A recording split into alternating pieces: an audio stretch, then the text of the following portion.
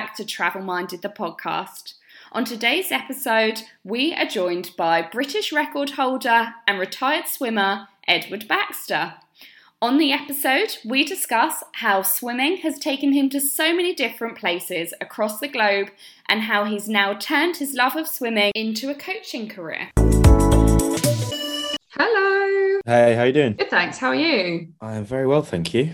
Good. I'm glad to hear it. So you quite recently actually retired from swimming. You've since gone on to set up your own personal coaching company. Started my own coaching brand on my own and then kind of went into starting a brand with Adam Peaty. So then as we've kind of moved forward through things, we've kind of just looked at every area of swimming and then been like, well, we can make that a little bit better. We can do that better. So then my job now, so myself and Adam co-own that brand. I still do my own coaching business. I've also work alongside my old coach, which is Adam's coach. So I support coach her, which is where I was doing. So they're on a training camp in Florida. So I was kind of support coaching her. Do you find the lockdown and pandemic had an impact on work? Well, I stopped swimming at the start of the pandemic. So Yeah. I'm like, I don't know how much you know about sport or swimming specifically, but swimming's like you're in the pool for 20 hours a week. You've then got 5 hours in the gym. Then you've got all the other bits. It's like adds up to like 35, 40 hours a week of training. So it's like a full-time job. So it's not like like runners train like 3-4 times a week. And it's like, oh no, yeah, I'm working all day, but I'm going training later. It's like, it is a full-time job. So when you stop that, it's always like a massive transition. So I was transitioning out of sport and then also lockdown hit. So it was almost like that big life change was almost masked by the lockdown, if that makes sense. So it was actually okay. And I was really fortunate. Most people stop swimming and are like, oh my God, what is this life that's outside of the swimming pool? But because I'd started work, I'd started, like I said, my business beforehand. I was way more excited about that than I was worried about stopping swimming. So I was very fortunate to kind of just step straight into something I'd already started, and I'd stopped because I didn't have as much time as I wanted to put into that. I'm very all or nothing. So it was actually okay. That's quite nice timing, isn't it? To be able to especially put time into like a project. And even if you could, were you able to deliver any kind of one-to-one sessions at all? Was it maybe more tailored? No. So it just kind of provided us with a great opportunity to like work on the stuff I did with Adam. So prior to lockdown, we'd just run some swimming days, like clinics. But then we'd always known there was more to it, but we just didn't have the opportunity to do it. So as soon as lockdown hit, the guys that we work with who code and build websites built a whole online like learning portal, which we then upload content to. And that's like unbelievable. So that can drop like content based on timelines, specific profiles and stuff like. So like it's got the capabilities of like Netflix, but almost a little bit more in depth, if that makes sense, as in it's periodized content. So it was cool to just kind of, although I couldn't do that, it was like, well, I can do something completely different, which is quite exciting as well. But yeah, definitely. So how do the clients find you? Will you kind of advertise on different word of mouth? Mainly word of mouth, but the problem is that my business, which is like private coaching essentially, I couldn't work enough to get everyone seen. So like however much pool time we get, we could always do more. So I don't actually advertise because like I just have more people that, and I don't want to sound arrogant. No, it's like, good. Yeah. Like I advertise would come with more problems than actually would solve issues, if that makes sense. So definitely word of mouth. So what age were you swimming from? 0 until 20, just nearly 21, so very early. I'm deciding whether it was a retirement or it was a quit. But early leaving sport. So I swam all my life. I joined a club when I was like 6 or 7, I think. Got serious around like 13, and broke my first British record I think when I was 16, and then was really did really well from 16, 17, 18. But in swimming, it's not there's nothing after juniors. So I think athletics is under 18s, under 21s, under 23s, and then you're a senior. Whereas swimming's like under 18s, okay, go play with the people who are 27. It's like, shit. That's like a massive step. And the event I did was really competitive in the country. Like you get 2 spaces on a senior team, and there was 5 guys who'd either been to Olympics, World Championships and won medals, or British record. Like before I had even a chance at 18 years old, or like 4 of those guys had to miss out. So just found that transition like really hard. And then, like I said, I'd started my businesses, and then it was a very natural just path out of it. Yeah, definitely. So like you said earlier, there were so many hours going into the swimming. So how did you cope with that? And like, were you going along to school as well at the same time? Or was that kind of more kind of put on the back burner to kind of focus on this career?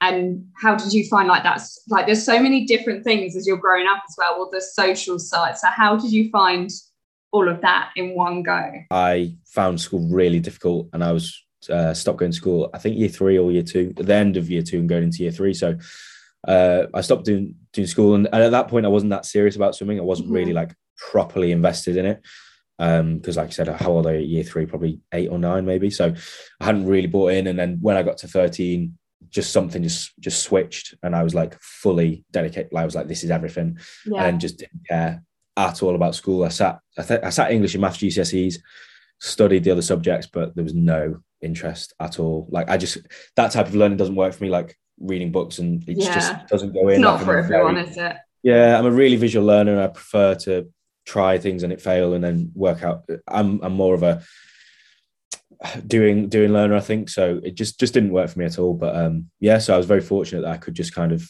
say I don't really care about school. And I've obviously, like I said, I did study, but it was the only thing I wanted to do was swim. So, and learn about swimming and work around things that were based around swimming. So I was quite fortunate. Definitely. And you've gone on to then have a business from it, and the rest is history. So scrap that bit in your life, it's fine. Pretty much.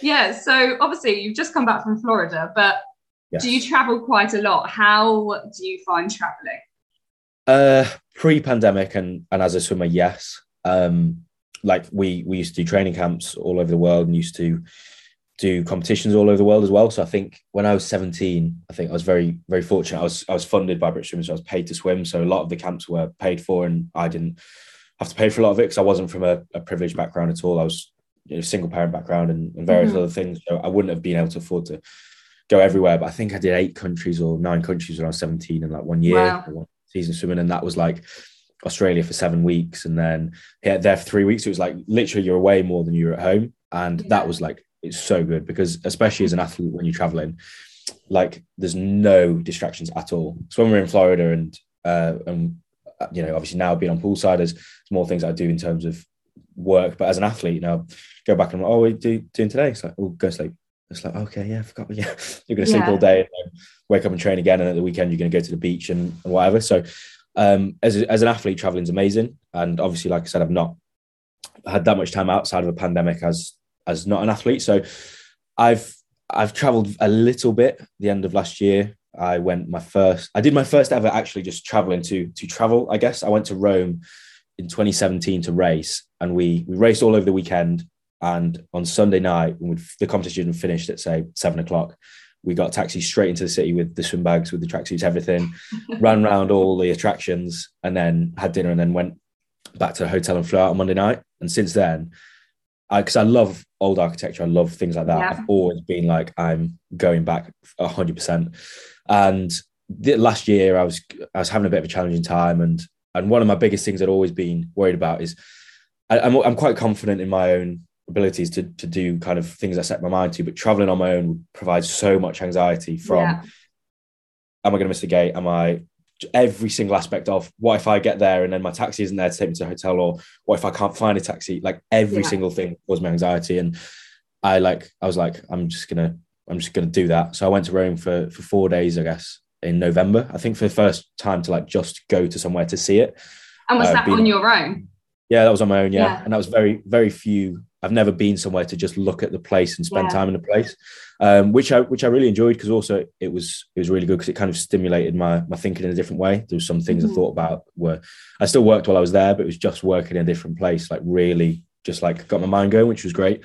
But I think this year is going to be very busy with travel. Like I said, I'm just back from Florida. I think someone's asked me to go to Belgium next week for some private coaching. I think now my life is out of sport and it's going more into the working world, and doing what I do now is going to be a lot more quickly there and over there. So I'm excited for that, because that'll be cool, because hopefully I'll be able to see a little bit of that. But I've never traveled for purpose other than to train and to race, which is quite crazy. Yeah. So where has been your favorite place to go to? Well, Rome is my favorite city. Like looking at it is the most incredible thing. And I think, all the, you walk down the tiniest back street and you find the most amazing place for dinner or something like that. And I don't think you get that in the UK.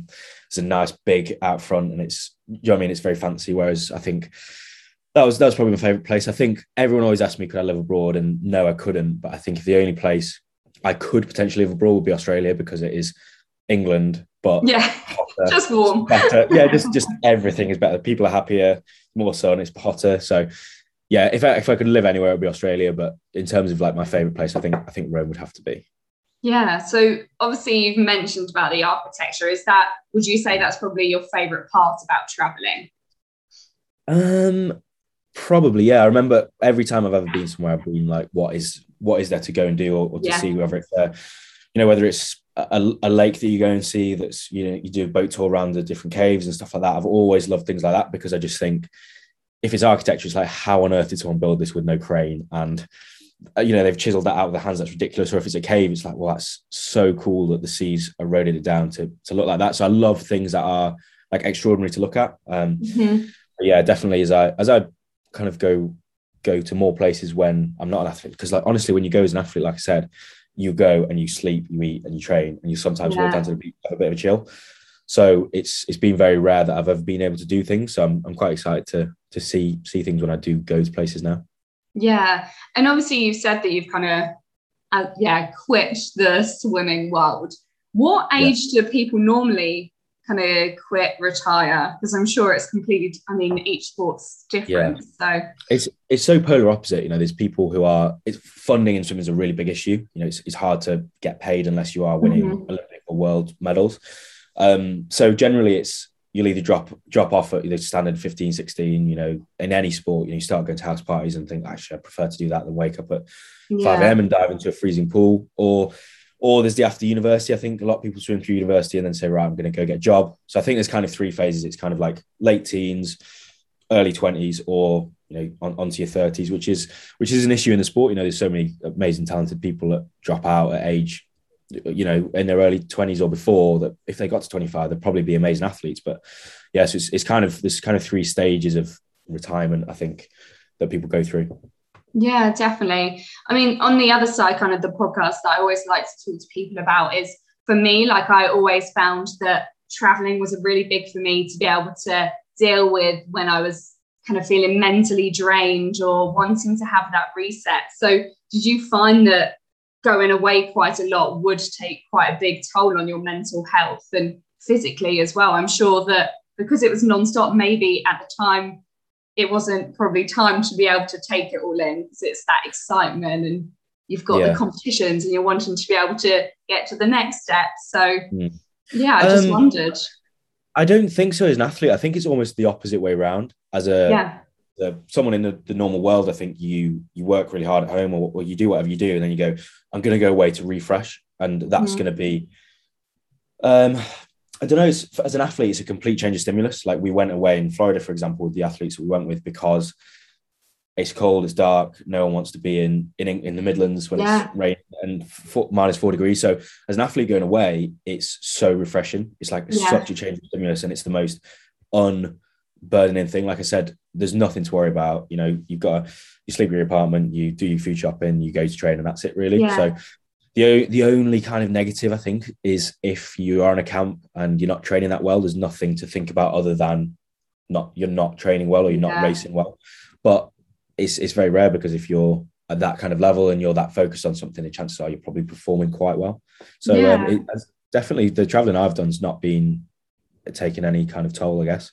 No, that's good. I guess as well, like you said, it is that kind of motivation, isn't it, when you're going away, that you've got those camps, you're working towards end goals. So exactly, it's nice, for example, like when we stop for Christmas, we always go on a January camp. So usually we go to, like I said, Australia for 6-7 weeks. Obviously this year we couldn't do that because of their regulations around COVID. But you finish at Christmas, and then you'll have an amazing time over Christmas, amazing time of New Year. Everyone else will get back to training and go, oh, like, I've just had 2 weeks of like great fun with my friends, family, whatever. Whereas we go, but we get to go, and you get to carry it on. Yeah, exactly. And those kind of placements of kind of re-stimulating yourself is really important as an athlete, I think. So yeah, it's something to look forward to for sure.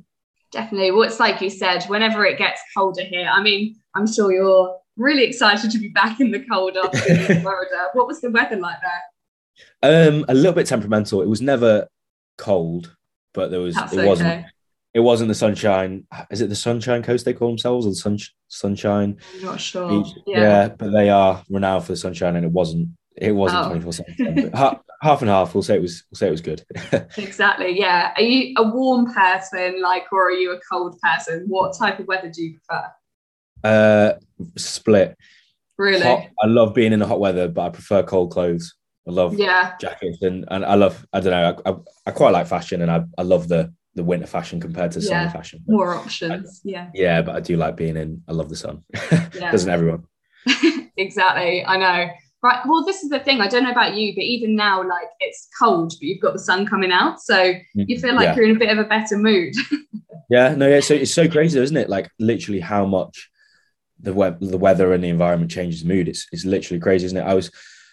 When we go away, we like scheduling for a swim is quite hard. So it's like, when's the best time to train? Is it if we train at 6 a.m. in the UK, or if we wake up at 6 a.m. to train, it's hard, especially in December, because it's dark, it's raining, like we said. But if you wake up at 6 a.m. in Australia, like it's in the curtains, you see it coming through, and you're like, oh, okay, I'll get up and I'll crack on then, because you're really excited to. And it's so crazy, isn't it? Literally how the weather affects everything. It's crazy, isn't it? It's definitely a known fact that I think the NHS, so they say that actually everyone should be prescribed like vitamin D. Yeah, D, yeah. Yeah, just because everyone needs it, and everyone needs a little uplift, especially over here. Yeah. But what has been your favourite travel memory? Oh, memory. I don't know whether it's related to. I've probably got two. I went to Samoa when I was a lot younger for the Youth Commonwealth Games, so that's the furthest place you can go from England. Like you can go the European side or the American side, and it'll take the same time to get there. So that was really cool, because that was such a different world. Like I've never known anywhere that's so far away from what I know as being a world. So that was really cool, because that was probably the least developed country I've been to. So it was cool seeing that, and then them try and scale up to hold a competition with people from, all over the world. So that was really cool. But then I think when I went to Australia for the first time, I was 17, and I was performing really well. And I think that's kind of where I became myself. I think I was there for 7 weeks, and I was swimming. I was kind of transitioning into a new training group. So I started to train with Adam and Mel. And that was just like, it was the dream as a 17-year-old. I was literally living a dream. So I think in terms of like a travel experience, that was unbelievable. And we were so young, like that everyone in the group, no one was older than 21, I don't think. So we were almost, doing so well because we were so young. We're on such a great momentum, but also because we were so young, we were so naive. And it's like now, if you'd said, oh, why don't you go for a boat trip all of Sunday? We'd be like, no way, you need to recover, you need to rest. Like Sundays are for recovering from Monday to Tuesday training. Whereas a 17-year-old, it's like, oh my God, we're in Australia, let's do it. You just do it. Yeah. So I think as a travel experience, that 7 weeks, it was definitely the best. That's brilliant. Have you ever done anything really adventurous, like skydiving, abseiling? Would you? Oh God, I don't know. I love to think I would.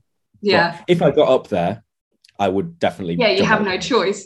Yeah, exactly. But it's whether I would commit to doing it. Like exactly. It's the initial commitment that is the hard thing. But I think definitely, I think I would be up for it. I love like a rush. I love adrenaline rushes. I'm quite a thrill seeker. So I think I would be up for that. Yeah. Yeah. So once you're there, you'll be having the time of your life, and you'll be like, right, okay, let's do this again. Yeah, cry my eyes out through the mask. Yeah. So where's on your bucket list? Oh, there's. I don't know. I don't think there's a country. It's on my bucket list. Definitely Rome was to go and do as a holiday rather than a performance-based thing. So definitely that. Do you know what it is? Like I don't have any specific places. I just love a kind of Caribbean feel with just somewhere to relax and just chill out. Like I'm not too much around. Like I'd love, like I said, to go for Rome for a few days and then see it and then go. But if I was going away for a week or 10 days, I'd just love to just be somewhere where it's quiet and chilled out on the beach. So you need to get some clients over that way.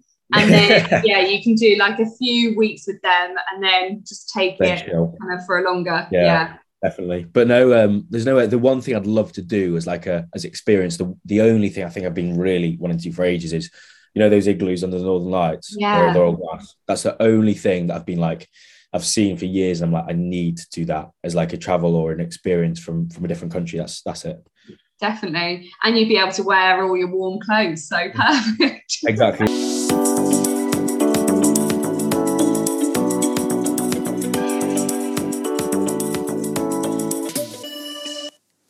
Don't forget to subscribe to the Travel Minded podcast. You can also find us on Instagram at Travel Minded the podcast.